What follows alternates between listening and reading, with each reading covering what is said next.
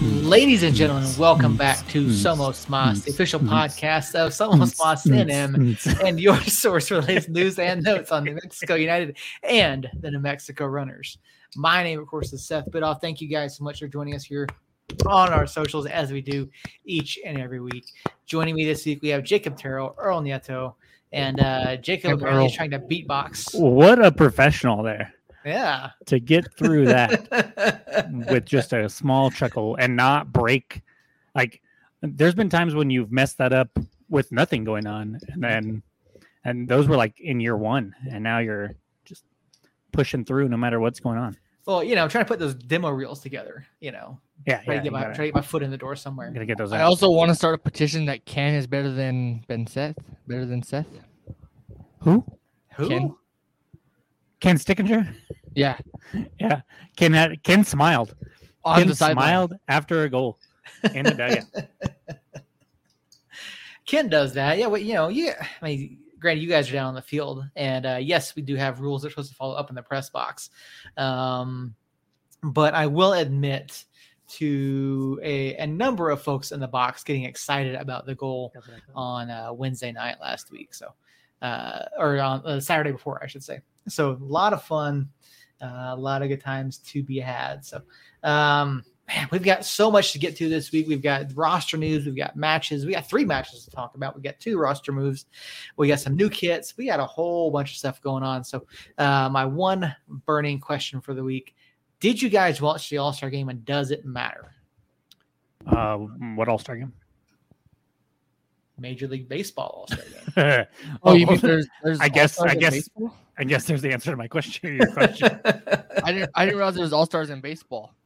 But listen, did you know it's impossible for most people to lick their elbows? Yes. Why don't you go ahead and try, Earl? I've tried all day.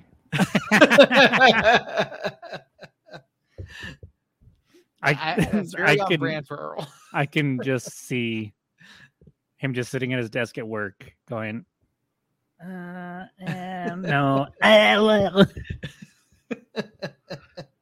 We'll have to confirm this with Earl's coworkers if we can. Good thing I work alone. Obviously, if you guys didn't even know that the All-Star game was this week, then probably really doesn't matter all that much. I am semi kidding. Like, I knew it was this week because I watched part of the home run derby yesterday, but by the time today came around, I didn't think of it at all. Bottom of the 8th, 2 outs, 3-2 American League right now. Yeah, I had no care in the world. I was too busy simulating my lawn mowing company. I have to ask, Earl, did you start your pressure washing business? Not yet. It's okay. My business registration is in process. All right. Are you live streaming this? Can people watch you simulate, mowing lawns? Oh, I'm getting ready to. I'm thinking August 1st I will start a live stream on the page here. So breaking news to everybody here that Earl is getting into the lawn mowing business, and he's also becoming a video game content creator. The virtual lawn mowing business. You know what's kind of funny? There's a decent chance that he ends up with more people watching him do that than we have on average on the podcast. It's entirely possible. Video games are big business, man. They really are. They draw a lot of people. A buddy of mine, you've talked to him, Jason. He's gotten back in streaming again lately, and he's been streaming eFootball. So he's doing what would be called a viewers to glory. So anyone that comes in the channel can help influence what happens with his club. He's suggesting players to sign, things of that nature. What kit to wear, what club to represent. So early on in his viewers to glory, I did suggest that he sign Christian Nava and Danny Trejo. So, also, in case you didn't know this, if you were to spend $1,000 and get yourself one of them fancy new PS5 things, and then turn around and spend an extra $327 on Amazon for NCAA 14, you can play NCAA 14 for a whopping $1,500. It'll play it on the PS5? Yes. Wait, what? Yeah, so there's a content streamer that I personally watch. So shameless plug for this guy. His Facebook page is Mac Daddy Dimes. He plays FIFA 14 every morning.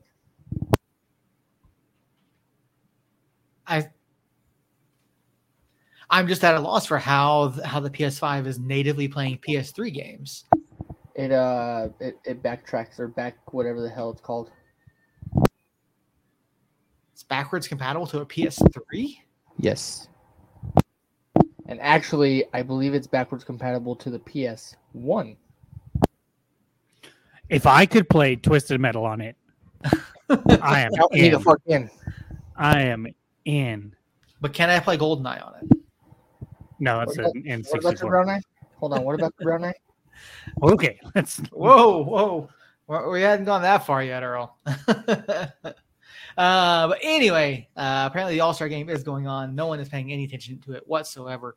Juan Soto, of course, won the home run derby last night. Apparently he had some monster shots. Did you guys watch the home run derby? I did watch. I had it on my phone as we were being a family. Okay. Had the TV on and stuff too, so I didn't watch like every single moment of it, but I was kind of paying attention to it until everybody that I cared about was out of it, and then I was like, okay. So basically, I didn't watch the final. Okay. Yeah, I had no interest, honestly. Like at this point, there's really not a lot of draw to the home run derby. I mean, I would much rather watch the futures game, but even then, I still don't care about that much either. So, Yeah, no one cares about baseball. Listen, did you know that most American car horns honk in the key of F, which is also the same key as a dial tone? that is very random. I don't like that chair. I think that's probably the most off the wall one you've had yet, Earl. As Jacob walks away and Earl is continuing to drink his drink. Yeah. So I am actually drinking. Another shameless plug. Diet A&W. A&W, if you're listening, we are seeking sponsorships for the show. Yes. So A&W and Mac Daddy Dimes. If you want to go ahead and just throw some cash this way, that'd be greatly appreciated. But if you don't, that also won't be. We won't take any offense to it. But we do have a show to get onto. That we do. But before that, listen.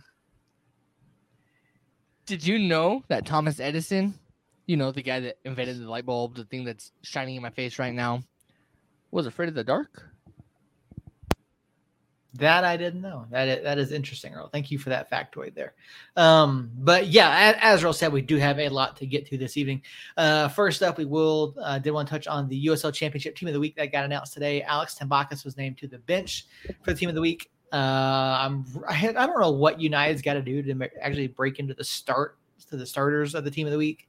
I feel like we've had some really strong performances, and you look at some of the guys who put out, mid-season Team of the Year.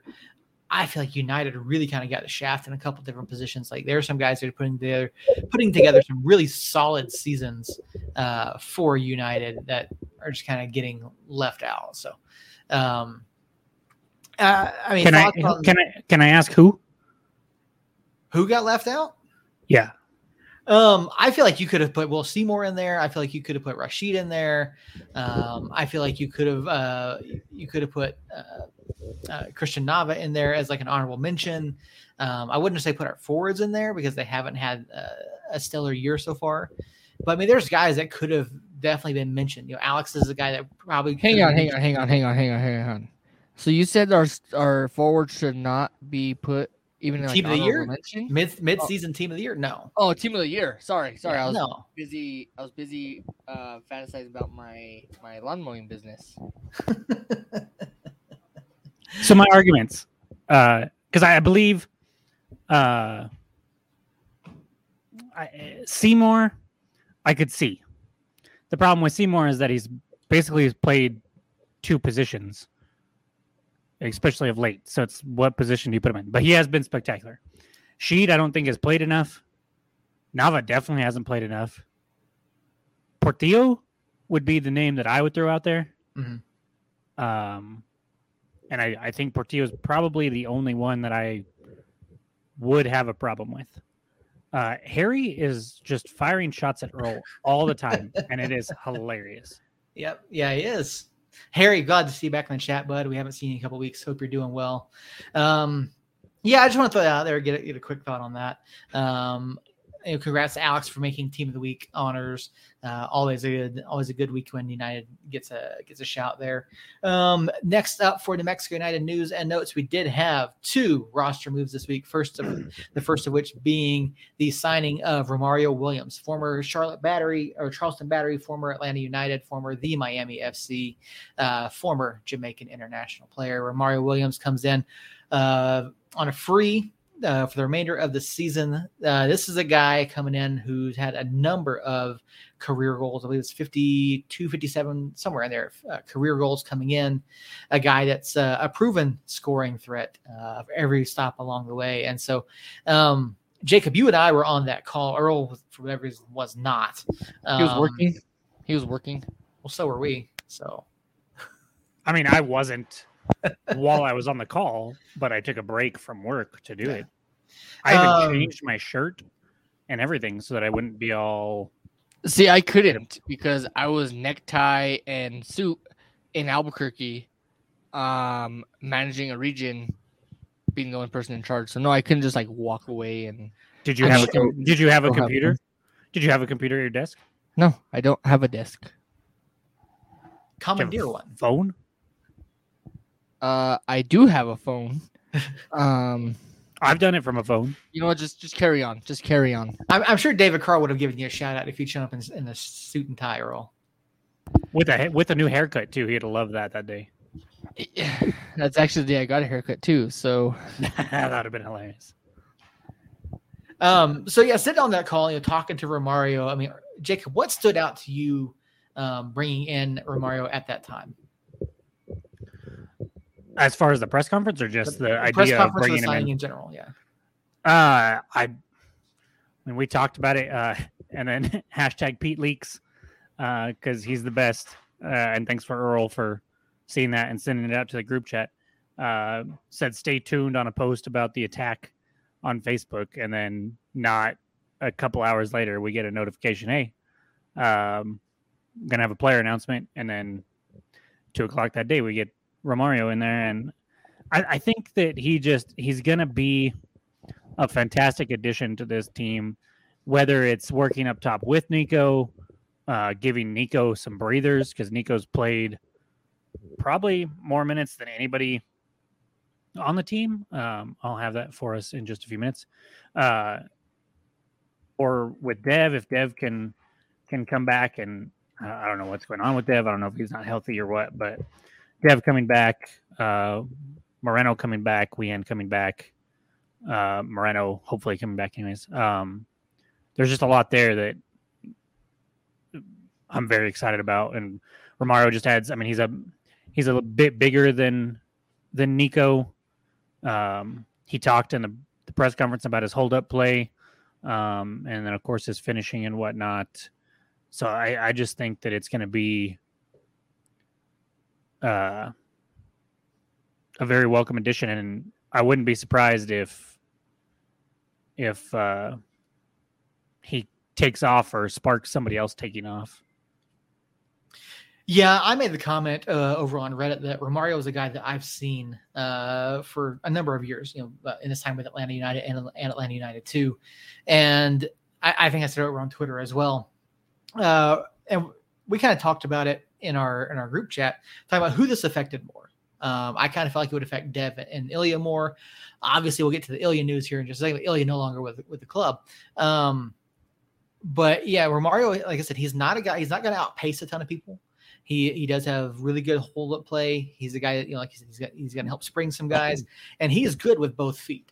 Mm-hmm. So he's a guy that's going to be able to get into the area and put some shots on frame for United. Yeah, exactly. and I think I'm gonna love seeing him and Nico up top. And then he's got connections kind of all over this club. He mentioned playing with Portillo, and he actually played with Zach Prince, our head coach. Had Tim Bacchus over there. Had Mike, that's the other one. Azira. And then of course Nico and him are both from Jamaica. He said they played youth ball together.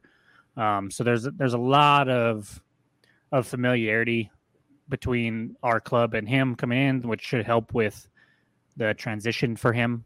I would think that would help a little bit.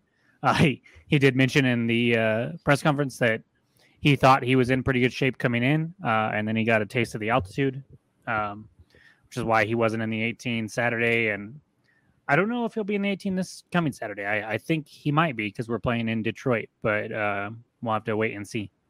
Yeah, there's a very real chance that he could be Saturday in Detroit. But yeah, it's funny because we talk about the altitude, and a lot of people bring it up, on the broadcast and across different places. But to hear a player the caliber of Romario, a guy who's been in the MLS, guy who's played internationally, come in and say, yeah, the altitude is absolutely a factor, because he didn't get into town until Tuesday of last week. So he'd been in town roughly 48 hours before the announcement. And so Friday was his first official day, like training with the club. So I think we'll see him get in there more or a little bit quicker than we saw Ratty make his development schedule. Yes, for sure. Because I think Romario is better suited to this style of play, this type of atmosphere, and the elevation, having been in different places. So well, and Romario's position doesn't require near as much physically as a guy like Ratty, who's playing, back line and almost a forward at times when in the attack, bombing up that side. Whereas, of course, Nico and them drop back to defend, but they're not, booking it back because they're not the last line of defense. They're more pressing either up high or dropping, just past midfield to try to win a ball. They're not going all out to get back. And so I definitely agree that we should see him a lot sooner or it should be a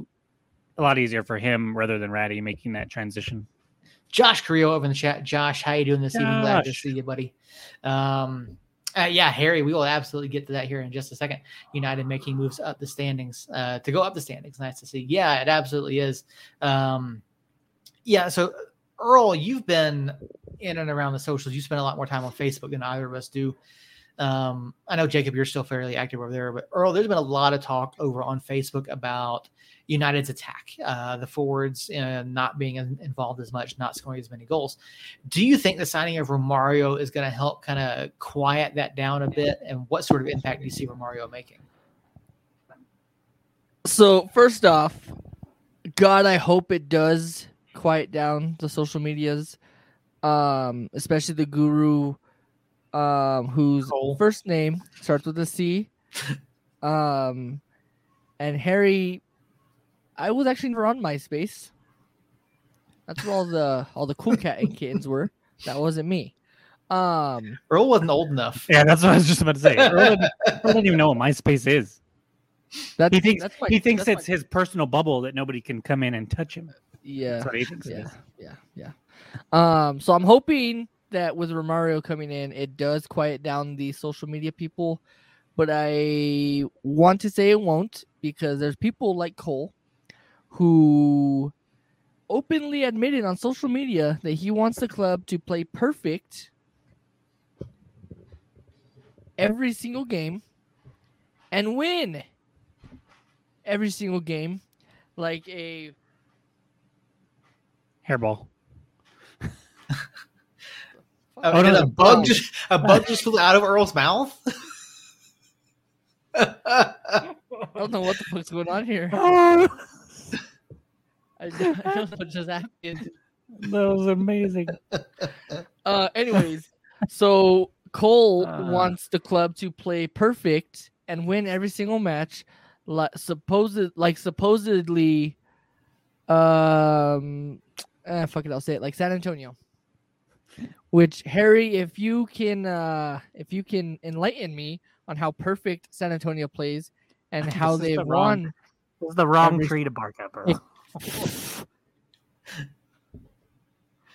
But yeah, so I'm hoping it works. What was the second part of the That kind of encompassed it there. So, Good. yeah, Romario Williams comes in, and like I said a few minutes ago, I felt like this was going to affect Dev and Ilya more than the other forwards, simply because of the fact that for me it comes from looking at Romario, seeing his style of play, and looking at how the other forwards, so like Dev and Ilya, obviously more hold up guys. The guys are going to be more of the creators there inside the box for Nico or Preston. And we've already seen the news that came out. I believe was it yesterday? The club has mutually terminated, and the club and Ilya Illich have mutually terminated the contract for the remainder of the season. So obviously disappointing to see Ilya go. He did have a couple wonder goals for New Mexico United over the past season and a half that he was here. But I mean, really, Ilya hasn't been seeing a whole lot of play time. He was injured for a bit this year as well, but the introduction of Romario was going to significantly cut the little playing time that he did have out, and I could see Ilya not being an option going forward. And I think there's concern there for Dev too, because I know Dev has come back from the heart condition. He's back playing, but I feel like Jerome has earned that spot over Dev. So I feel like Dev's playing time is going to go down, and I feel like Preston may get shifted more out wide. And, Harry's answer here to Earl's question, San Antonio's not perfect, lost to Phoenix twice. Which, I mean, that's like losing to a Premier League team, losing to a championship club at this point. I mean, that's sad. But you guys are kicking our butt in the standings, so I'm not going to say anything else. Yeah, so I mean, going back and looking at the release of Ilya Illich and what Harry said here about United making moves to go up the standings. I mean, do you feel like Ilya kind of got the short end of the stick here, or do you feel like this is something that was kind of coming for a while? I mean, even if you look at last year, Ilya was kind of our break in case of emergency forward. It wasn't until we had just nobody up there. It wasn't until he didn't really start getting significant starts until Dev went out. Mm-hmm. And then Brian Brown, obviously the whole catastrophe there and trading him away. And so we were pretty thin up top. And then this year you look at it and Preston, Jerome, Nico, Dev, and now Romario.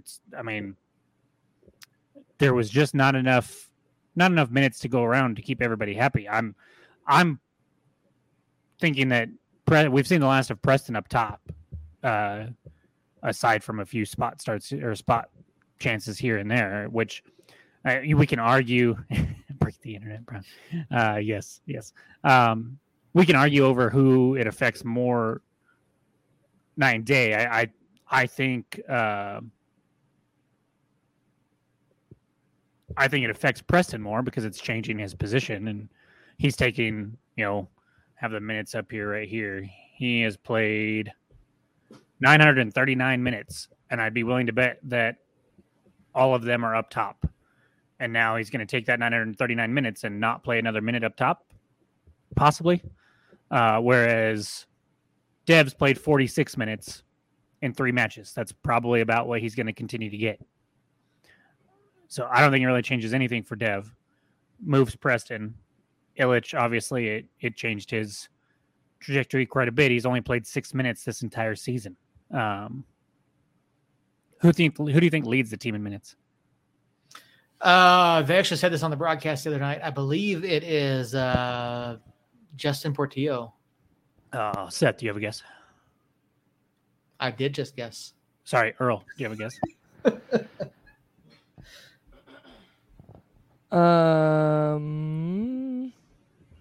Brett. No, Brett is third. Justin is first. Who's second? Tembakis. No, actually. No, because he missed 4 matches. Yeah, he was hurt. I would say it's Will. Yeah, it's Will. I don't know why I thought that was freaking hilarious, Earl, but it was hilarious. So yeah, do you guys think that we make any more moves? Yeah. I think we see something in the midfield. someone to play more of that cam role. I mean, Sergio, Bees, and Christian have all been good at times, but Christian, to me, is very limited by his size. And when you go up against a team like Birmingham that does close down well, then he's going to have some issues. Bees has been inconsistent. Yes, he has had some injuries. And I noticed he was on the injury report on the infographic Saturday. And he wasn't on our match notes, so I don't know what the issue is there. And as far as Sergio has been wildly inconsistent, and we said it last week. No, he hasn't. He's been bad. He's just been bad. I would say, well, playing in the midfield, yes. Playing as a forward, no.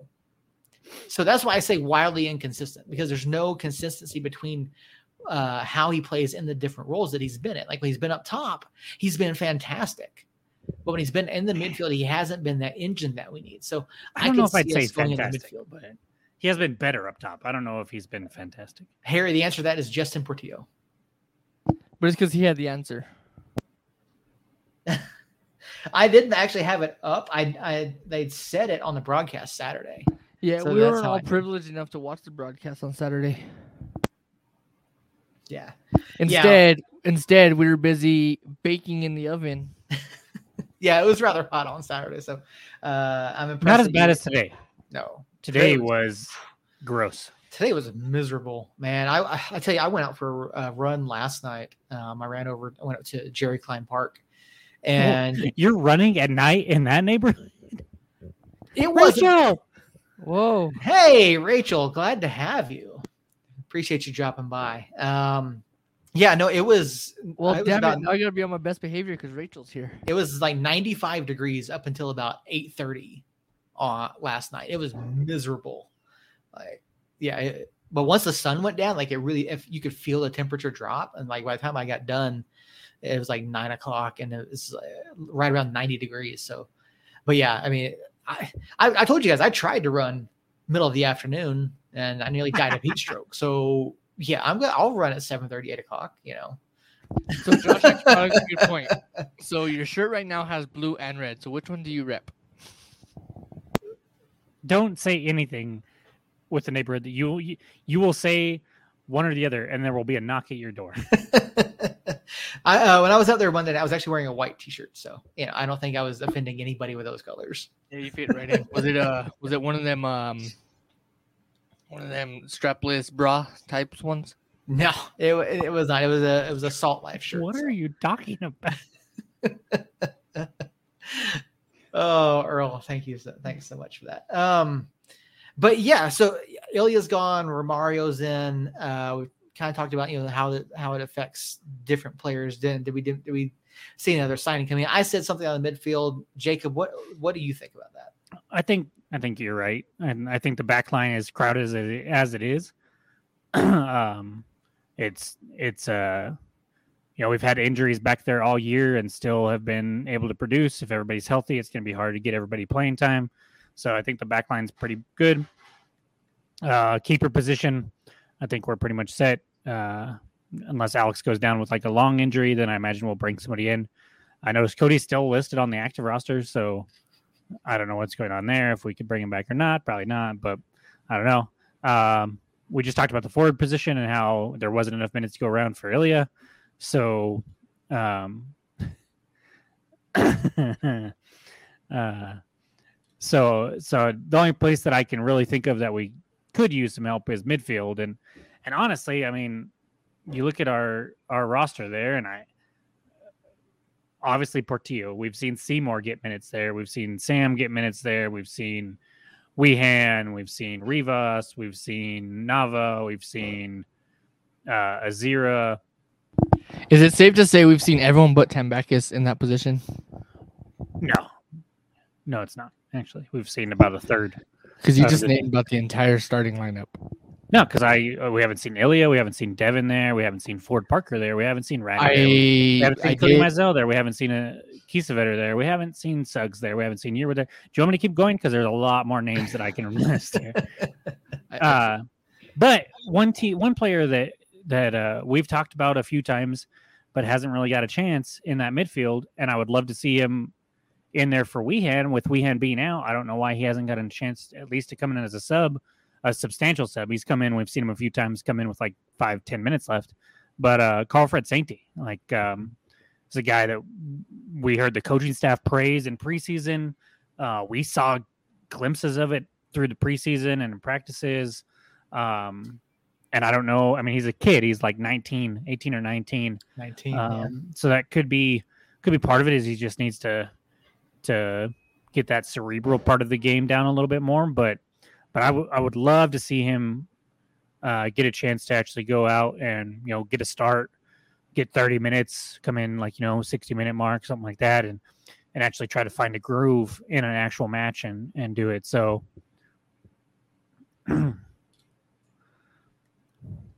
very kind of you, Rachel. Glad to see you on Saturday. And I miss you already. See you at the next one. Hi, Day. Bye, Day. Rachel, we appreciate y'all stopping in. We really do. Hopefully we'll see you guys out there here in a couple weeks. So yeah, Sainty.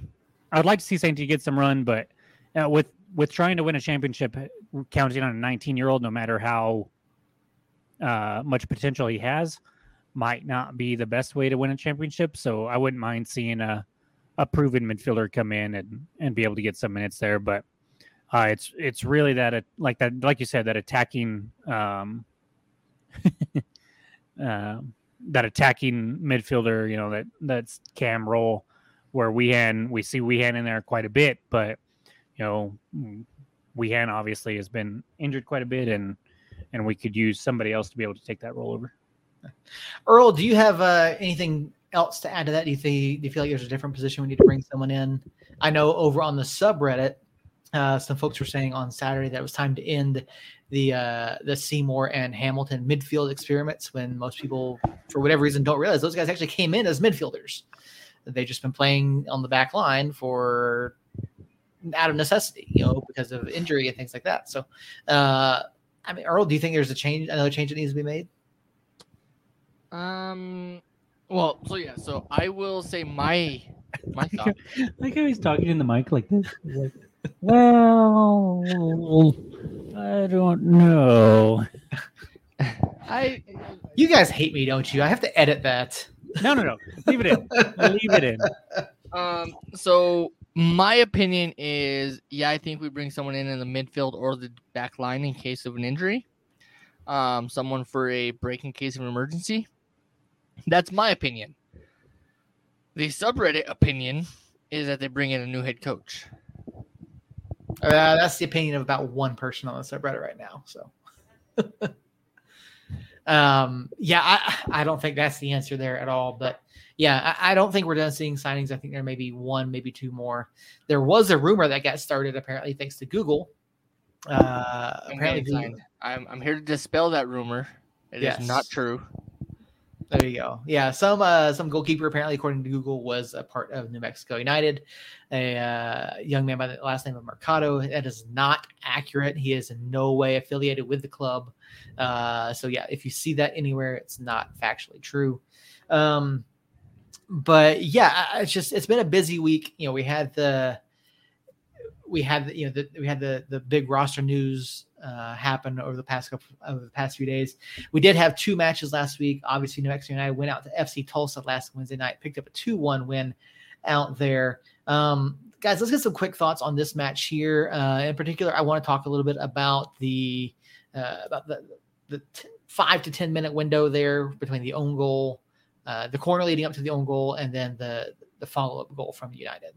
Like, do you feel like the referee had the call wrong there on the corner compared where a lot of folks said it shouldn't be a corner? I don't think it should have been, from watching the replays that I saw, and then how United responded to that and picked up the penalty at the other end.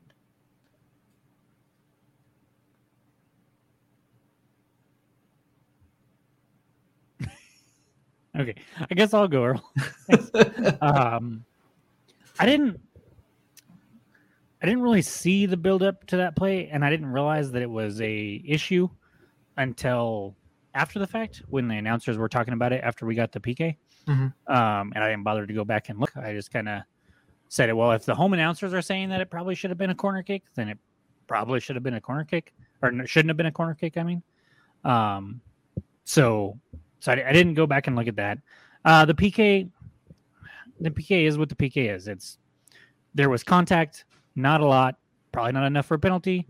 Kiesewetter sold the crap out of it, and we got the call.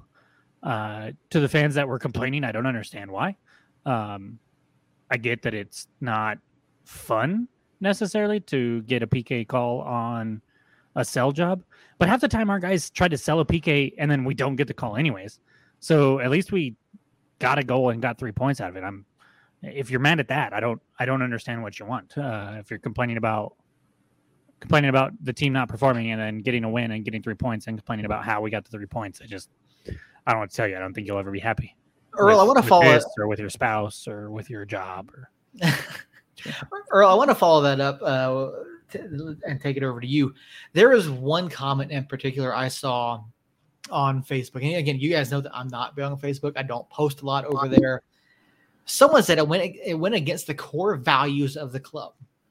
Like, how far off do you have to be, or how far off base do you have to be to make that sort of a comment when there's never been anything about drawing PKs as part of the core values of the club? You realize you asked the wrong person to this, right? No. You asked the one guy who has zero filter. So I'm gonna try to be professional on this one, and I'm gonna tell him that whoever says that is stupid, because I mean, at the end of the day, at the end of the 90 minutes, your goal is to walk away with 3 points.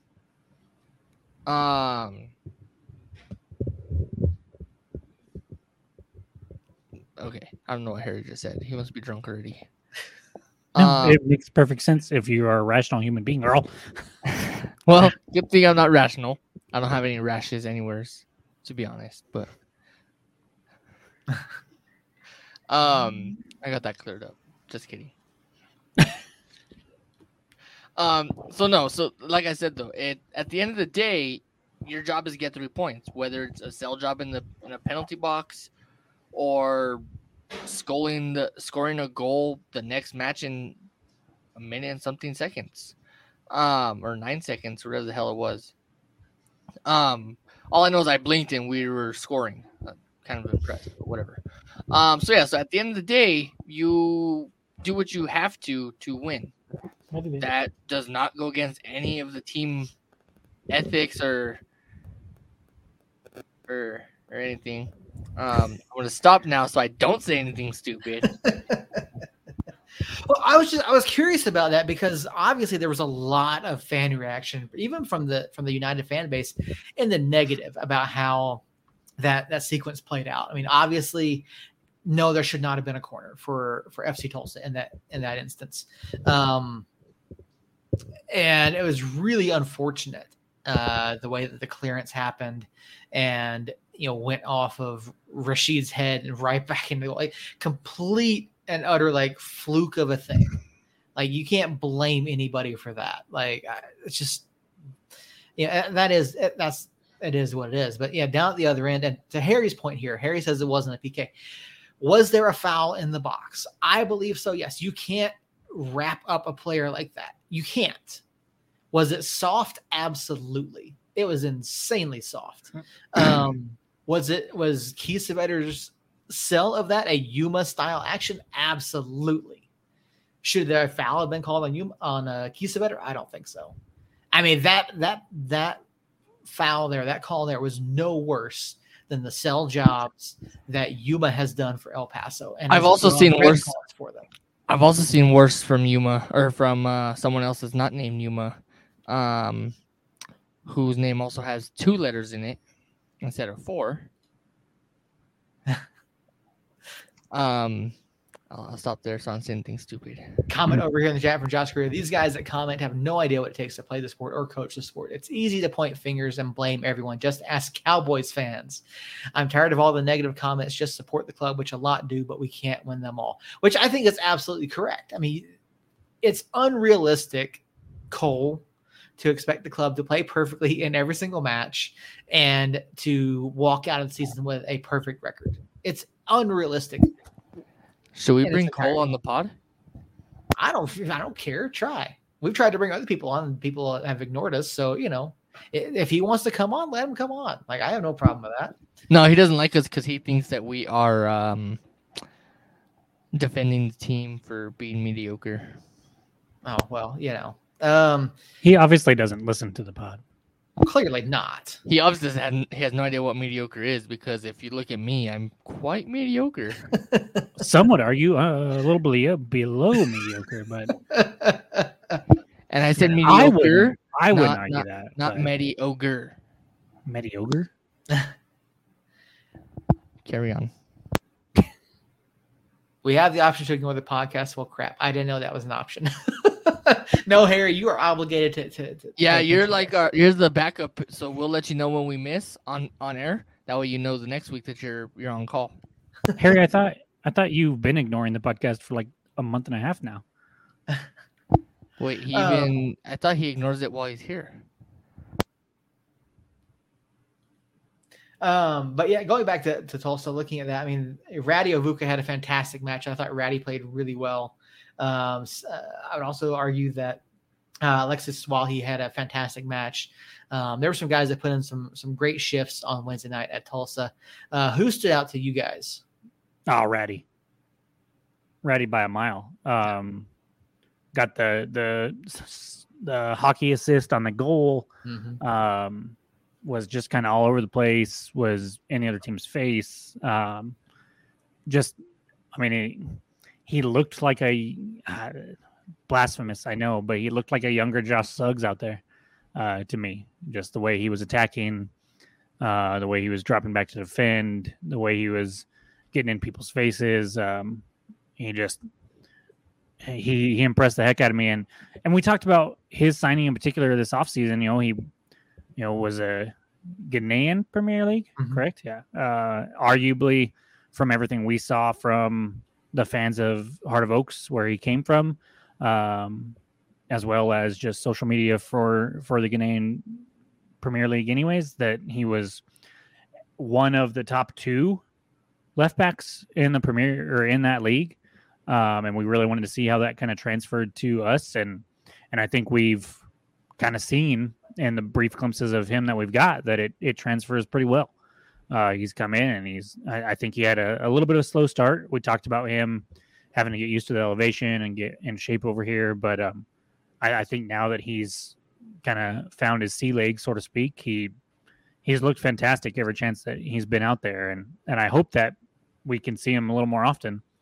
I wouldn't mind seeing him a little more than Suggs during the regular season, keep Suggs fresh and healthy, and being able to go into the playoffs with everybody kind of have the same minutes on their legs instead of a couple people like Suggs having a ton. Especially with a guy like Suggs who's been in the league for a long time, you want to get him a little bit of rest and have everybody be healthy going into the playoffs. I don't know why we wouldn't see Ratty in there a little more often. Yeah, and you could hear it on the FC Tulsa broadcast, as poor as it was on Wednesday night. They were just like praising Ratty the entire night for the job that he did over there on that left side against McFarland. And like he basically just shut down that left side defensively. And then going forward, you could see, and it's something we've talked about before, his ability to get forward and drive the ball all the way down to the byline, drawing defenders and then trying to play that ball back in. And yes, he took a couple ill-advised shots, but just his ability to play on the dribble, which is something that Zach has talked about. Guys who have the ability to do that are going to make a difference in this club. And we saw Ratty do that on Wednesday at Tulsa. Mm-hmm. Fully agreed. Earl, was there anyone else that stood out to you Wednesday night? Earl doesn't remember yesterday. So, yeah. So I don't know why you had to take that shot, Josh. Sorry. It was a random. I've been to Tulsa. It's a fine city. Go ahead, Earl. He also lives in Fort Sumner, so it's whatever. So Josh, that's a good call. But anyways, I do not live in Fort Sumner. Thank you. Sorry. He used to live in Fort Sumner, and even he had to move out of Fort Sumner. I didn't have to. Anyways, I have 2 answers. Okay. One logical and one kind of a troll answer. Well, that's not saying a lot because my hair and beard are spectacular, Josh. So, thank you. So my first answer is exactly what you guys both said is Ratty. Ready. He played phenomenal from what I did have a chance to watch. That was the crowd going wild for Ready. Oh, I thought it was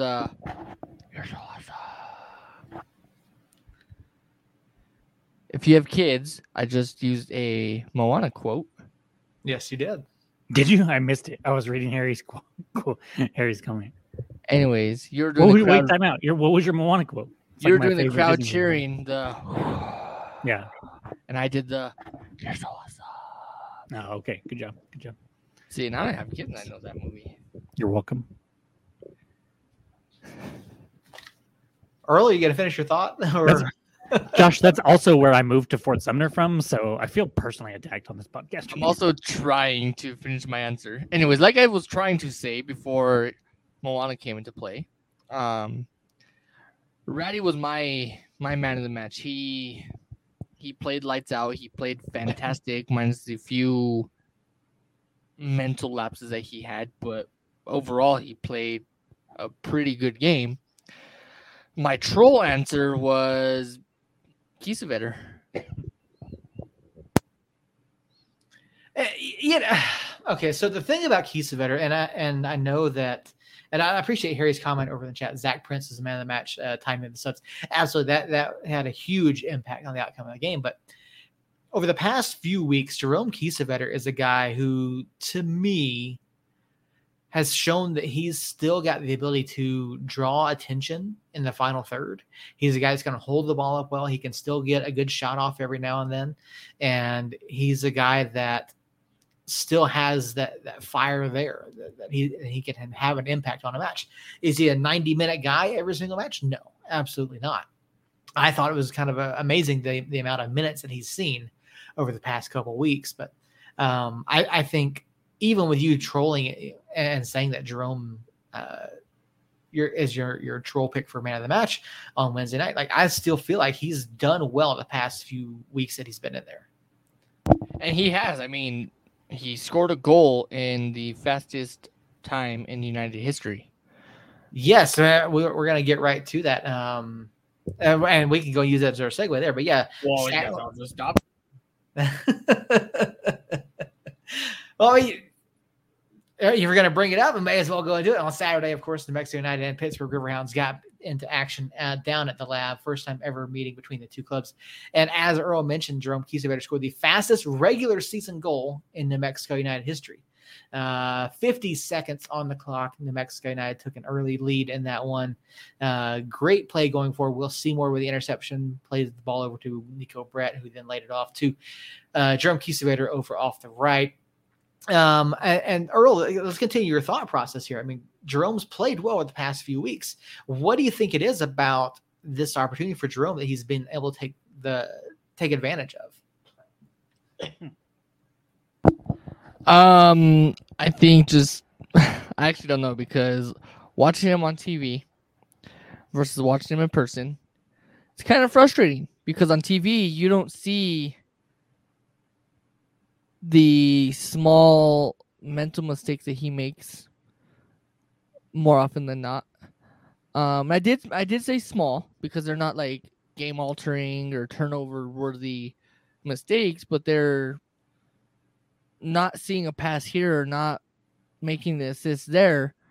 Those are just the small ones right there. But he's played fantastic for the past 3 matches, 2.5 matches ish, something like that. To be able to continue the start, do I see him starting in the near future? No, I don't see him starting Sunday, and I don't see, or Saturday. Yeah, Saturday. And I don't see him starting the next couple matches just to get Romero started and get him some confidence in playing time with his new teammates. I will say though, and Jacob can vouch for this because he was standing right next to me. We didn't even see that goal go in because we were still trying to get our little bibs on, and Jacob started to comb his hair and brush his teeth and shower, shave. I'm relatively sure we both saw that goal go in. I'm relatively sure we both saw the turnover. I know I saw the turnover, and I saw the pass, and got excited, and then he scored, and we all got really excited. But I saw the pass and tried to get my phone out, and by the time I actually reached in my pocket, that's what it was. We saw the turnover, and then you went to go reach for your phone, and that's why you didn't see the goal, because you were reaching for your phone trying to get it on film. Well, yeah, because it kind of is my job to take pictures and whatnot. Hey, I took pictures. You saw the picture I posted today, right? Right? No. Right? I took that picture.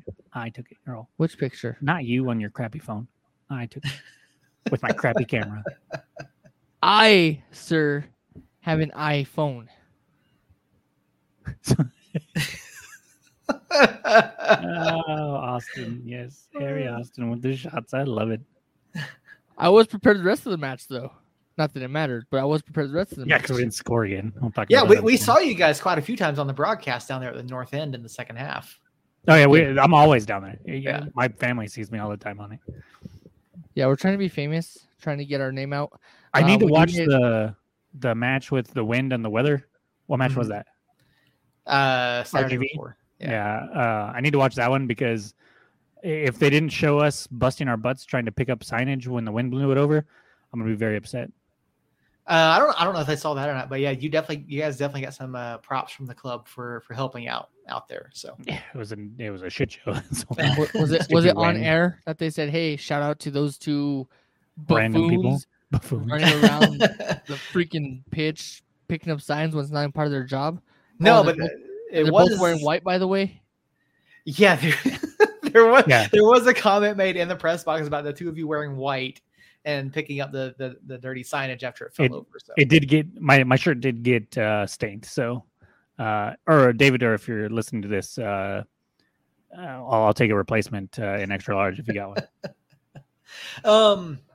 But yeah, Saturday, Pittsburgh obviously came in. Pittsburgh is both clubs are sitting fourth place in their respective conferences. Pittsburgh has had an interesting season. We saw a match early on, and we kind of talked about it way back when. Bob Lilly ran like a 3-6-1 formation, and they've Bob Lilly, obviously, one of the big names in the USL Championship and US Soccer.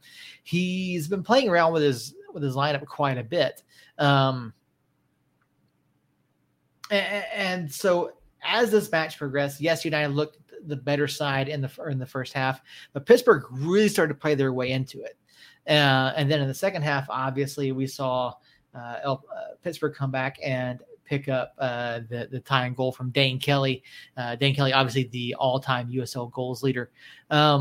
What do you think changed after halftime, Jacob, that allowed Pittsburgh to get back into this match and pick up the equalizer? They brought on Dane Kelly, and Dane Kelly's a split second faster than Kalen Ryden. That's really all. Go ahead, bash him, bash him, so I can bash you, please. You want to bash Kalen, and this is something I've said a couple times this season. Kalen Ryden appears to have lost a step. He's still tactically one of the best defenders in the league. I feel like, especially the mental awareness, mental tactics, but physically, I don't think he's there where he was last season. We've seen a couple times here, he's gotten beat on those balls, and he's not getting back. And it's that's probably the worst. At least two goals. That's probably the worst take I've ever heard in my life. I don't know about that. I've heard some of your takes, Earl.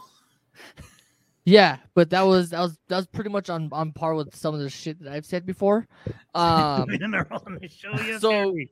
listen, did you know it's impossible to hum while you hold your nose? No, we're not doing this right now, bro. I'm curious. How is this an Earl take right now? That's what I'm curious about. How is this an Earl take? Because you're talking about two plays. You're talking about. I know that there's been a few times a few other times that the ball hasn't gone in the back of the net. Yeah. But you're talking about two goals that both come off probably the best one-touch springs for a forward I've ever seen in my life. One was a side foot kind of just, and then one was a header from Rodrigo da Costa against Tulsa. That I don't think it was him not having the speed.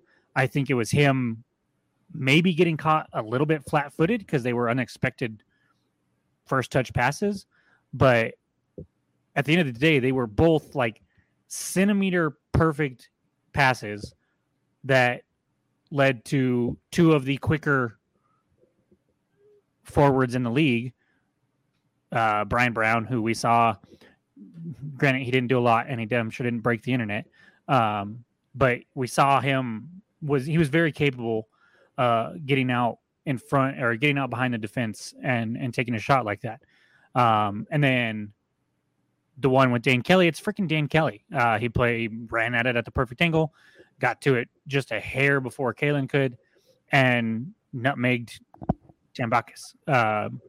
They're plays that 9 times out of 10, that pass doesn't even get to where it's supposed to go because it's just a hard play to make. And then the other time, usually the defender gets a foot to it or something. And these were just that perfect that they couldn't do it.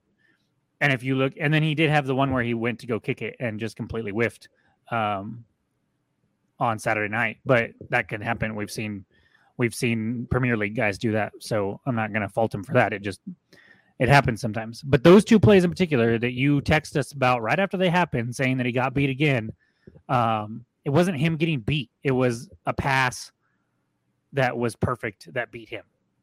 It wasn't him getting beat. Has he lost a step? Probably.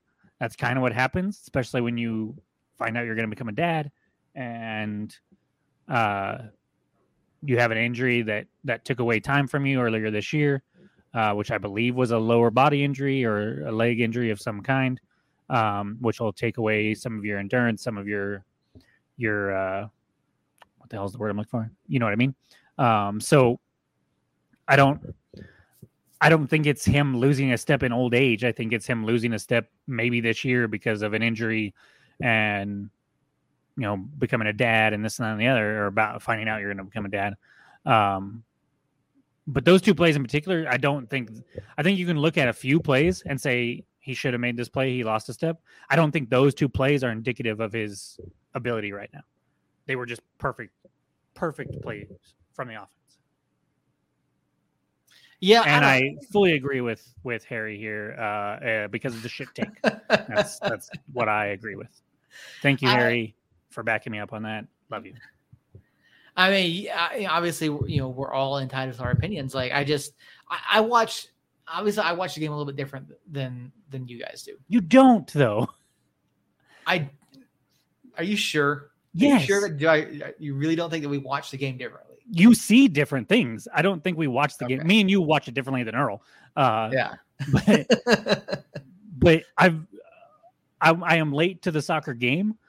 I haven't watched a lot of soccer in my life, but I have dug deep the last 4 years, specifically at tactics and things like that. And I see several things that you say that you will see differently than everybody else, or than both of us.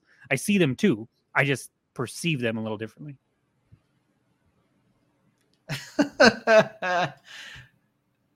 Oh, you're fun, Harry. You're so much fun. I don't know. I watched Kalen. Good job, Earl. And I don't know. Maybe it is the injury. I mean, he definitely does look a step slow. He definitely doesn't seem to have the same reaction time, even before he went out with the injury. Like, I don't know. Kalen, to me, I feel like he's lost a little bit from last year, and I don't think he's exactly the same. I think the mental acuity is there in terms of like tactics and being and things like that, but the reaction time, the speed, I don't think it's there. So, and we've seen him get beat times this year, and he's been kind of bailed out at times by Austin or Rosh getting back and helping defend. So I don't know. It's just something I've been watching this season, something I'm going to keep watching going forward. It's because I agree that he's not the same as he was last year. I can also make an argument that he's been better this year than last year, because last year he had a lot of brain farts. Last year we saw him make several bad passes that either led to goals or led to really good opportunities. And we haven't really seen that aspect from him this year. But and maybe it's just the way I'm not sure exactly where you're going with this. I don't know if you're saying like he's washed and he's not going to be the same player ever again, or if he's just taking a step back this season, or what you're saying. But it sounds to me like you're like out on Kalen Ryden as a top tier defender in this league, and I just don't see that. And then it's also, like I said, you can point to several other plays where I think he's gotten beat. Those two in particular are not plays that I think he's gotten beat on. I don't think he's washed. I don't think he's I don't think he's the central guy in a 3-back system anymore. I don't think he is. I think you need someone like Will back there, and maybe we've seen Kalen play that left center back role. I think that's more where he's at. Not necessarily the far left back, not that, like a left center back, but definitely not the central guy in that 3-back system, because he has lost that step. If you got a guy like Will who's a little bit quicker on the ball and quicker to get back and make recovery runs, or someone like Austin or something that can drop back and put that help in there, that's where I think Kalen is. Putting him out like the left center back. If you move him back out, he's one of his nicknames is the Golden Helmet, because he's really the only center back that we have that I feel 100% confident going up for a header against a center forward and winning. Yeah. So if you move him out of that central position and move him out to left or right, towards the left or the right side, you take away that aspect of his game that we don't have anybody to replace him with. I'm sorry, if you put Will back there, he's not winning those headers. And that opens up another vulnerability there. Because Kalen, to me, has never been a blazing speed type of guy. Even in year one with us, when he was so spectacular for our back line, he wasn't, oh shit, I got to get back and turn on the jets to get back. He was always cerebral with it and kind of knew a step ahead of when he needed to start dropping back. And so I see where you're coming from. I just don't see, I can't make the connections to certain things that you're making. Like, I definitely wouldn't move him out of that center spot in the back three. I just would never do that. Well, I don't disagree with you that he's the best that we have in those types of situations, going up against the center forward for an aerial. But I just think that I just don't think he's the best suitor for that. Like I said, the center guy in the 3-back system. You play 4 at the back, I think you're fine with him. But in that 3-back system, I don't think he's the right fit anymore. That's why I say if you move him out to like the left center back role and put a guy like Will in there, that still gives you Kalen with the ability and the opportunity to drop into the box and play those balls. But I think it gives him a little bit more freedom to kind of drop back a little bit sooner and make up for some of those for that lack of a first step. But if I'm looking at that, I'm attacking down his wing every time. If he has lost a step, I'm attacking down that wing. And then not only if he's lost a step that much, if you're attacking down that wing, you have a chance to beat him just in a foot race. But then also, if you send a cross in from his side, if he's trying to get to the ball instead of being in the box, he's not going to be able to go up for headers. And you're going to have Will, who's significantly smaller and not as big of a jumper. And is also not young, by the way, which I keep forgetting, because you see him out there and you see him running like crazy. And then I think he's like 31, 32 even, maybe. I don't know. I'll have to look that up. But if I saw them move to a side, I would be concerned. Maybe next year, you're right. Maybe next year we figure something else out if we're going to stick with the back three. But as far as this year is concerned, I think he's our best option by a mile in that center back, in that central center back. He's also 31. Yeah, he's 31. Kalen or Will? Kalen. What's Will? Because Will is the one that I thought is the one that I was talking about, seeing him run around everywhere. Will's 30. 30? Oh, okay. So I can agree that he might have lost a step this year. I can disagree vehemently that he is not our best option back there and shouldn't be in the center in the middle of a back three. Harry, I'm not walking it back. I'm not. Like, I feel like, I said what I said. That's how I feel. That's how I viewed Kalen this year, looking back at the tape. And so, not walking that back at all. I think he's still a viable option in the back. I just don't think he's the center guy in a 3-back system. If you've got the additional support from another center back, and then you've got the left and right backs coming down to support or put him, put him on the left. You've got someone like Will in behind. I think you've got enough support for Kalen there. But like I said, the center guy in a 3-back, I just don't think he fits there right now. But anyway, back to Saturday night. Obviously, United gave up another lead at the Lab. The United is now, I believe it's 2-1-6 at home this season. I've got it right here. Hold on. 3-1-5. I was close. 3-1-5 at the Lab compared to 6-2-2 on the road. I mean, Earl, what is it right now about United at home that we just can't find the same results that we do on the road? I don't know what it is. For one, I'm not a professional soccer coach or a professional analyst. But I will say we've only lost one game at home. Granted, we have 5 draws or whatever the hell the number was. But really, it's only one loss at home. And I think, if I'm not mistaken, there was a post on Facebook Sunday morning, late Saturday night. We haven't lost at home since April. Mm-hmm. Yeah, that's true. I love the post was from David Carl, and it's absolutely right. We haven't lost at home since April. We are still, we still do have an admirable home record, but there just doesn't seem to be the same level of intensity or ability to close out matches. And I don't know what it is, but when really, I was watching, what it is, we decide to tone it down a little bit around the 70th, 75th minute into the 80th minute. And that's when teams get comfortable and they score. That's when they start pressing us because they see everyone just hanging out, camped out in the back, and they just find their way to make it through and score. That Jacob, wasn't the case Saturday at all. Jacob, it's my time. But that wasn't the case Saturday at all. Quiet coyote.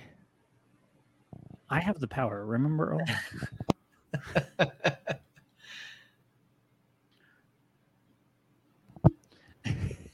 I didn't think that was the case at all. I thought the second half of this Pittsburgh match was fairly even. I felt like we had attacking moments throughout the second half, even before we gave up the tying goal. So that could be said in some of the other matches that we've had, yes. But I didn't see that this match. I didn't really see it in the RGV match when it was raining like that. I didn't think we really packed it in then either. I've talked about this before.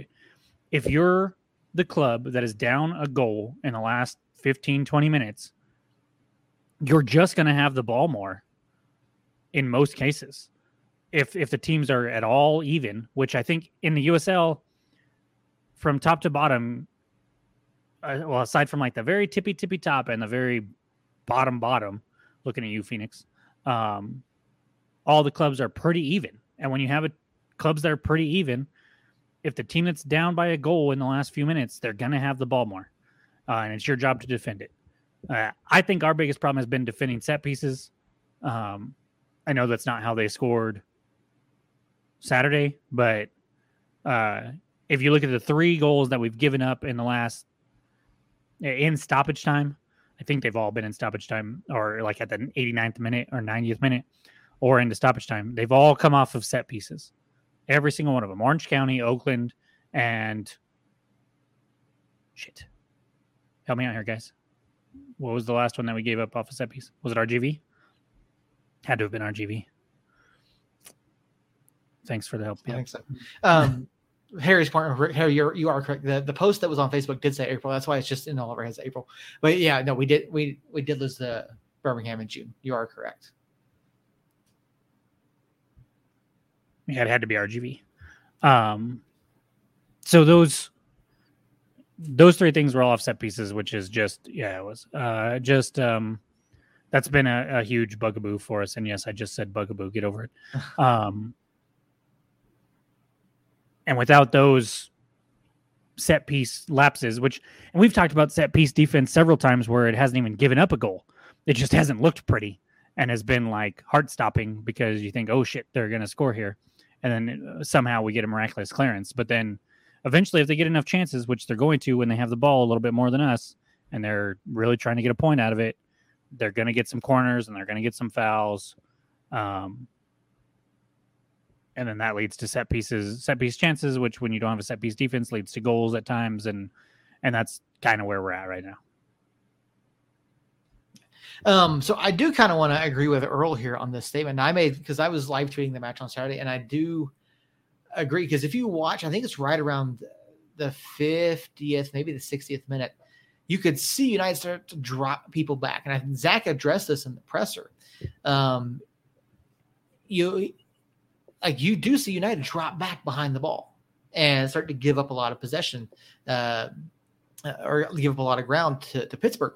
And it's from that point on that Pittsburgh really starts to push that issue. And so I have to go back. I have to watch some more matches, but I want to say that it's pretty consistent in a number of home matches where we do start to drop behind the ball and give that possession up. Now there were a few where we started that way and tried to play off the counter, but you're up 1-0. You've got to keep pressing that ball. You've got to keep going forward. You can't drop back and allow other teams to come and impose what they want to do, or try to impose what they want to do on your home field.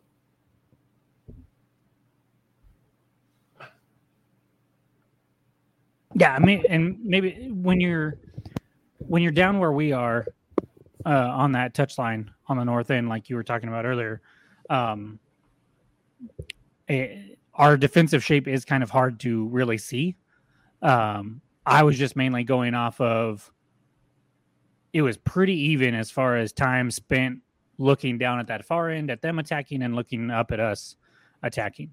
And not even possession didn't seem that off in the second half. It felt pretty even to me there. I wish USL Championship would break down the first and second half possession on the stats website, but they do not. So have to figure out a different way to look that kind of stuff up. But it was, in what it felt like to me, I haven't rewatched it, which I need to, but we don't all work from home like some people. Earl doesn't work from home either. Seth. And so it's. I don't want to hear it there, Captain. I live on the beach. It's really not much of a beach, but appreciate it. Seth, I'll take your word for it being up there and being able to see it a little bit more, but I didn't feel like they dominated possession in the second. They might have had some more, but I didn't feel like they dominated possession in the second half. And I also didn't feel like they had way more chances in the second half than we did. I feel like there were several times where we had corners, or we had Preston driving right at me and Earl at times and crossing it back. Earl did not get taken out like he did against the RGV game. I thought we lost him there for a minute when Suggs just completely ran into him. But I don't think that's the problem, because I don't see why that would change versus home and on the road. Yeah, I don't know what it is. There's just something about second half, Harry. The mentality there. That's okay. That just, I don't know. And people keep bringing it up. People keep talking about social media. People keep talking about it. And Zach, he's kind of addressed it a few times, saying, hey, maybe we backed off a little too early in places. But yeah, it's something that United has to figure out. I mean, we even outpossessed them in the second half. Yeah. So yeah, I mean, it wasn't even necessarily. I mean, they did pick up more possession in the second half than what they had in the first. But when you start dropping back behind the ball like that, the space, the spacing, and it allows them to get more opportunities on goal. Which is funny though, because the goal that they scored wasn't on a we were dropped back behind the ball. It was we got beat on a ball, a through ball. Oh yeah, no, it's there. Obviously, we all know there's any number of ways and opportunities that the goals are going to come from, but yeah, Riverhounds just they played better in the second half, in my opinion. They made the most of the opportunities that they had, and we didn't. So I mean, obviously, we do still end up with the 1-1 draw. 5 matches unbeaten now. We head into Saturday, the away match at Detroit City FC. Earl, do you want the smoke? Don't ask him that. Dear God, don't ask him that. So, this is a touchy subject for me. One, because I hate the damn chant. But 2, everyone here knows that I'm a wrestling fan, and there's a certain tag team that uses that as their catchphrase. So, no, I don't want the smoke for United, but I can tell you now, if the Street Profits are asking me if I want the smoke, then yes, I want the smoke. Jacob, heading into Keyworth Stadium, obviously it's been a big sticking point for the league this year. Keyworth has been a very good place for Detroit City to play. How do you think the friendly confines of a space like that affect United, or do you think it doesn't matter at all? I don't know. For 4 years now, it seems like we embrace playing on the road more than we do at home as far as getting results. So they're used to it being loud. I think they might even be happy that it's being loud against them, where they can shut them up with a good play. So I don't really see that being an issue. Detroit started off really well. Hasn't quite kept up with how they started and have dropped off. I think they're now 6th, fifth. And so I'm not too worried about it being. Not too worried about the crowd or the opponent being just overpowering, but it's definitely a game that we could lose. Going on the road against a playoff opponent in the Eastern Conference is obviously a losable game, but I'm not going in going, oh, that's a loss, if that makes sense. Yeah, no, I get that. Detroit, they've obviously they came in with a lot of fanfare. They've really been making a name for themselves. Harry's got a point over here talking about the turf. Here we go. Turf is more of a concern, but DCFC has a super thin roster due to injuries. That is, of course, a concern. United is still dealing with injuries as well, but of course, I think our roster is a little bit more fleshed out than theirs is top to bottom. And you look at Detroit's roster, 2 names to me stand out: Antoine Hopino and Steinwasser, the goalkeeper, as guys who have had some really good seasons this year. DCFC is not necessarily the strongest at the back. They do give up a lot of opportunities. And Steinwasser has had to really step up his game this season and is in the running right now for a keeper of the year. Looking at their roster, where do you think there are opportunities for United to take advantage? You basically covered it. Their midfield also hasn't been super impressive to me. Admittedly, watching midfield play is something that I have to tell myself to do, so I don't focus on it all the time, and it gets lost. But they're just kind of steady in the mid, a little below steady in the back, a little above steady in the front, and that's why they're at where they're at as far as the standings are concerned. So that back line definitely is something that I think can be exploited, and I have a hard time getting worried about our defense, even with a washed center back there. Our defense just doesn't. Nobody smiled at that or anything, really. There's a joke about Kalen Ryden and Seth calling him washed, or implying that he's washed, and nothing. I get stone face killer from Seth, and then Earl's in La La Land. Damn. I think the defense is going to be able to handle them. Pittsburgh came in with a pretty good defense or a pretty good offense, and we stymied the majority of what they wanted to do. And so I think I like our chances of maybe getting more than one goal scored. And if that's the case, I don't think we lose. I mean, if we've scored 2 goals this year, we've basically won every game but one. So if we can just get that second goal, we're good. We're fine. And I think that stays true here. If we get 2 goals, I would almost guarantee 3 points. Earl, what do you think about Saturday as being the key point for United in this match? I think just starting fast and starting hot. I mean, obviously scoring a goal early kind of throws the team off their rhythm. So that's one key, is starting quick, scoring quick for sure. I think the second key is holding that early goal and actually walking out, even if it's a 1-0 win, walking out with a 1-0 win without having any kind of scary moments of possibly giving up a tying goal in the 80th minute or something dumb that usually happens. So scoring quick and holding the lead through the end of the game. Yeah, I think you're absolutely right there, Earl. United has always done well when they've scored early. Typically, I have to double check the stats, but I believe we have a better than 50% win rate when we do score first, because and we know that historically United does not play from behind very well. So, a quick goal on the road is going to limit Detroit's options in terms of what they're going to see going forward. They're about middle of the pack in terms of goals scored. They're towards the top of the league and fewest goals conceded.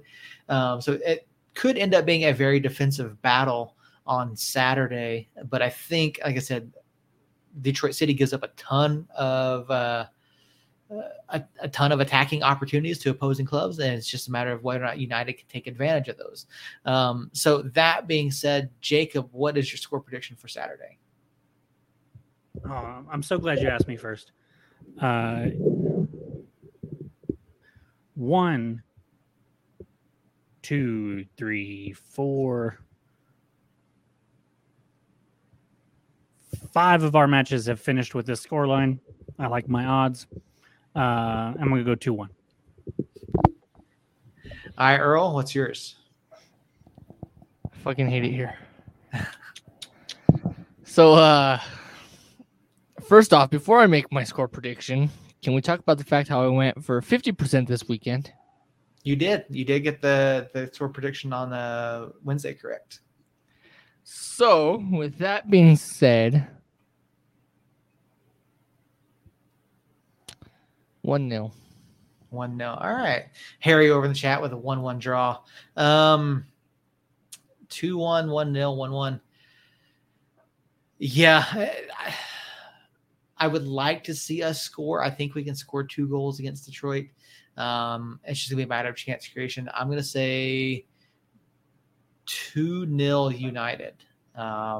We're going to see one early and maybe one middle of the way through the second half, I think. So there you go. There are our predictions for this weekend.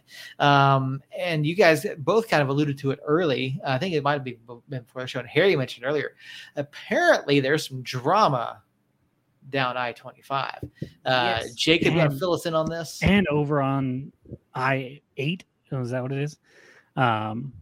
This is I love it. I love it so much. Just seeing our 2 rivals in such disarray.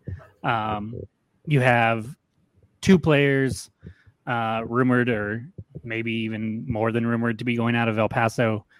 Sebastian Velasquez hasn't been around and is seemingly on his way out. Richie Ryan has asked for a transfer or release.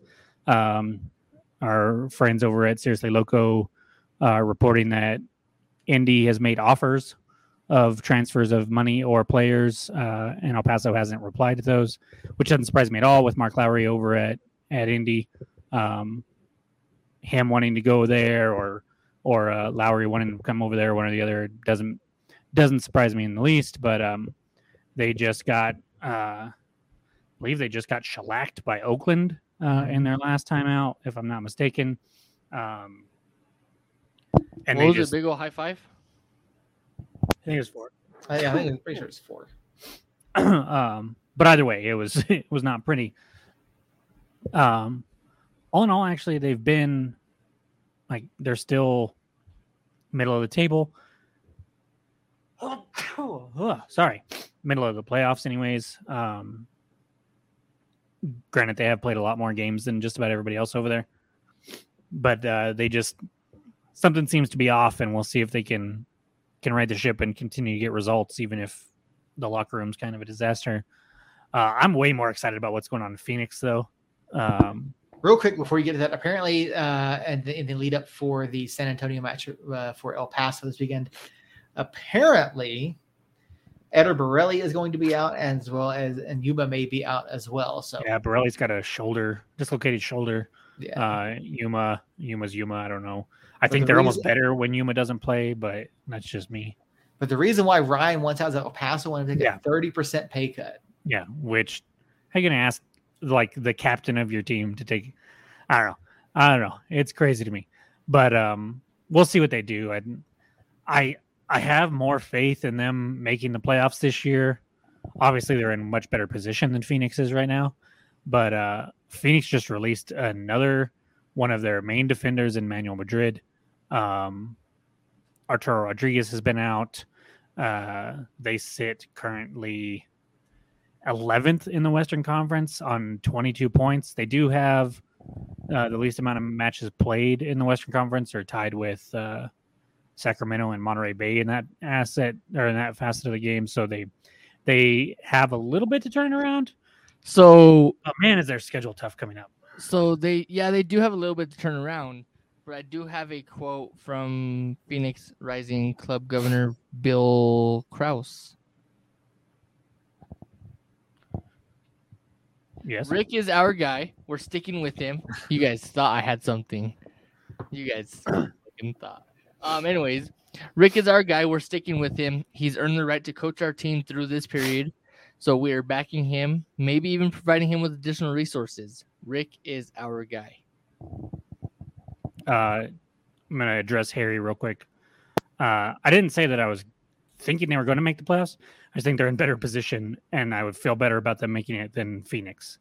I just don't see Phoenix going on a run. But they could easily fall off and not make it either, which how funny would that be, having both of them miss the playoffs after getting bounced in the first round last year and still talking mad shit to us? That'd be great. Back to Phoenix. That's part of the reason why I don't think Phoenix is going to make the playoffs, is because they're going to keep Rick as the coach. And I don't know why, to be completely honest with you. I'll argue that he led that team to its 4 best years ever. Led them to one season of the best season anybody's ever had in the USL, as far as regular season is concerned, anyways. But it's just clearly not going to work there with Rick there. So keeping Rick, losing Madrid, not having Arturo. There's drama with Sejas. There has been for several weeks about that, injury related, and then just them wondering what the heck's going on. Rick being kind of shady with it. There's giant red flags in both Phoenix and El Paso, and I, for one, am here for it. So I don't understand. Like, to be honest, I really don't understand how Phoenix keeps Rick. They've won twice since May 7th. Yep. It's crazy. And you look at the upcoming schedule. They are at Lou City. 3 days later, they host Sacramento. 4 days later, they go to Oakland. They are closer to the bottom of the table than they are to the nearest playoff spot. Oh, yeah, by a lot. Then they have Colorado at home, Vegas at home, Orange County on the road, and then El Paso in the what the hell happened to us this year bowl. So I want to go back to Harry's comment. Harry's two comments here real quick. El Paso's fool's goal. They'll slide in the standings once teams start to catch up. So my question is, who's going to catch them in the standings? I will tell you right now. Because I don't see Rio Grande Valley popping up in there. Las Vegas and Oakland. Maybe Oakland. I think Oakland has a better chance than Vegas, but Vegas does still have 3 matches in hand. Yeah. So, I mean, if Vegas continues to play the way that they have, I could see them doing it. I think Oakland has an outside shot, but I just don't know if there's going to be enough coming up from the bottom to drag El Paso out of the discussion. Well, I think the bottom 2 spots probably. Sacramento, I think, will get up in the top 5 with us and San Diego and Colorado and San Antonio and be kind of cemented in a playoff spot. But 6, 7, I could see El Paso, I could see Galaxy, I could see Lights, I could see Roots, I could maybe even see RGV. I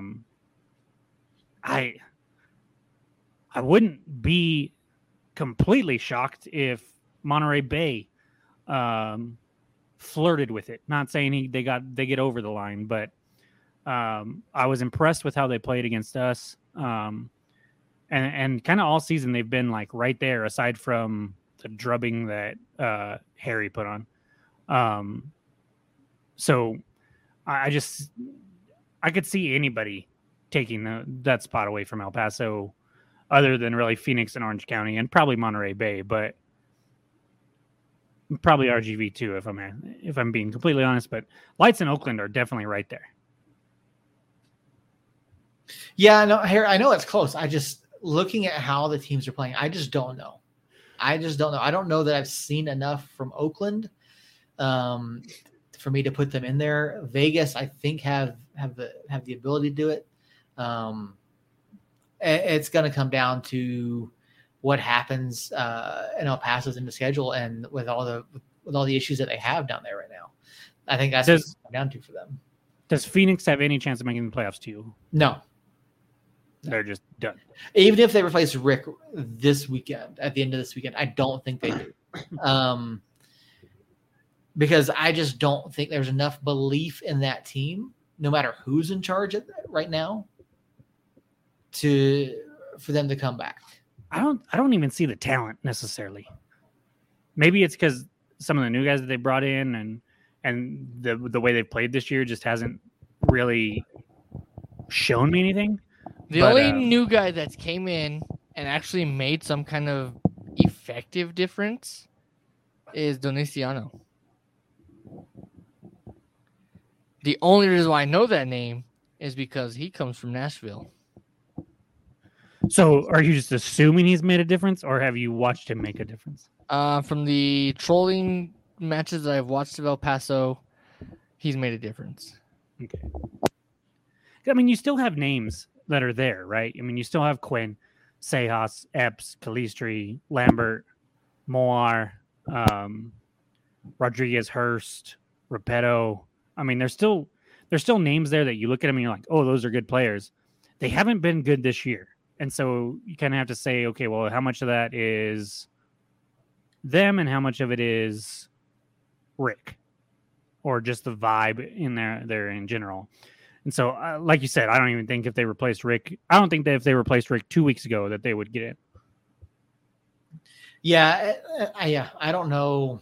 I don't know what it would take for Phoenix at this point. I think they have talent, but I don't think that they have the motivation or the morale or the belief in themselves or any system between now and the end of the season that's going to help get them over that line. So, especially with the overconfidence that some people believe that they're going to beat Lou City this weekend. Yeah, when Lou City stomps them tomorrow, I'm going to be thrilled. But I think they have talent. I don't think they have the talent to make up 7 points and jump 4 teams. That's a lot to ask. So, yeah, I could not be happier that those 2 teams in particular are the ones that are blowing up in the middle of the season.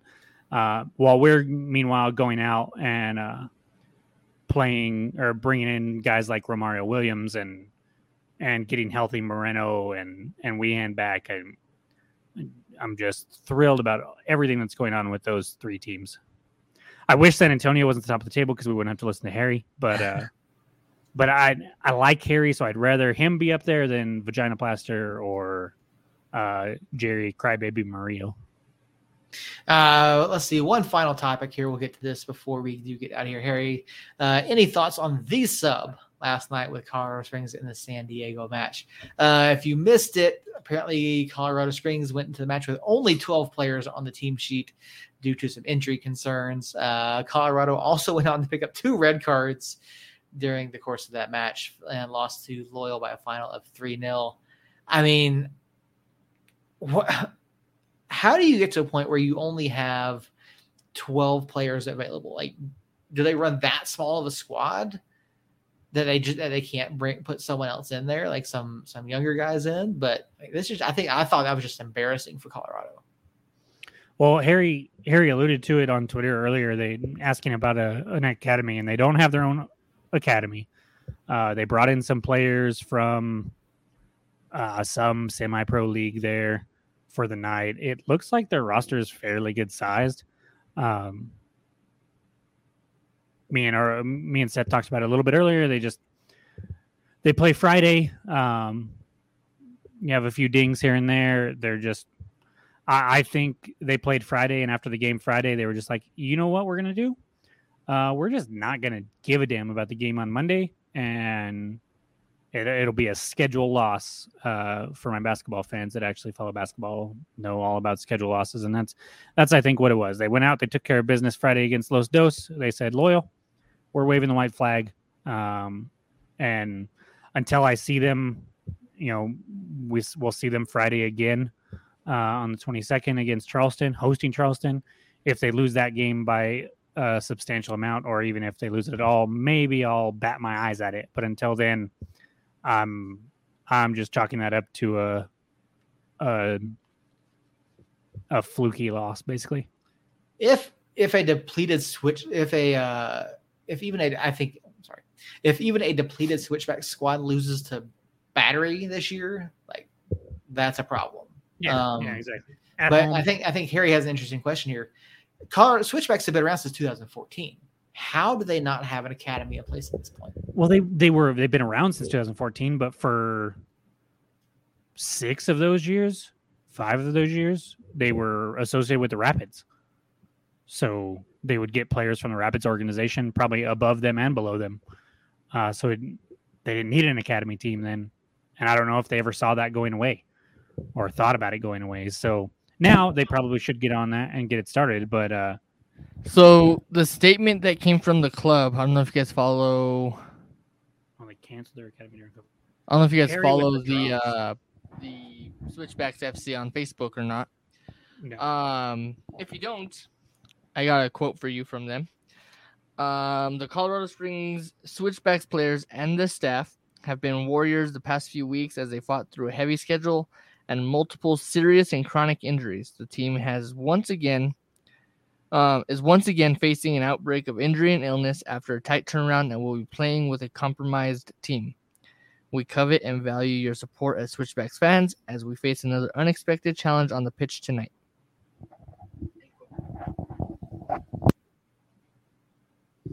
Oh. Yeah, I had seen that last night on Twitter, and it just that's what makes me say that it is what it is. We'll see. Thank you for correcting me, Harry. Harry, we appreciate you being here. That's actually going to do it for us here this evening. A lot covered on tonight's show. Be sure to check us out across social medias. Saturday night, Detroit City. I know we're excited. You guys have any final thoughts before Jacob gets us out of here?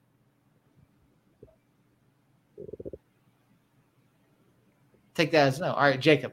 All righty. 2 things. One, if you want to laugh, go follow a few people in Phoenix Rising Twitter, and you will get some laughs because of what's going on over there.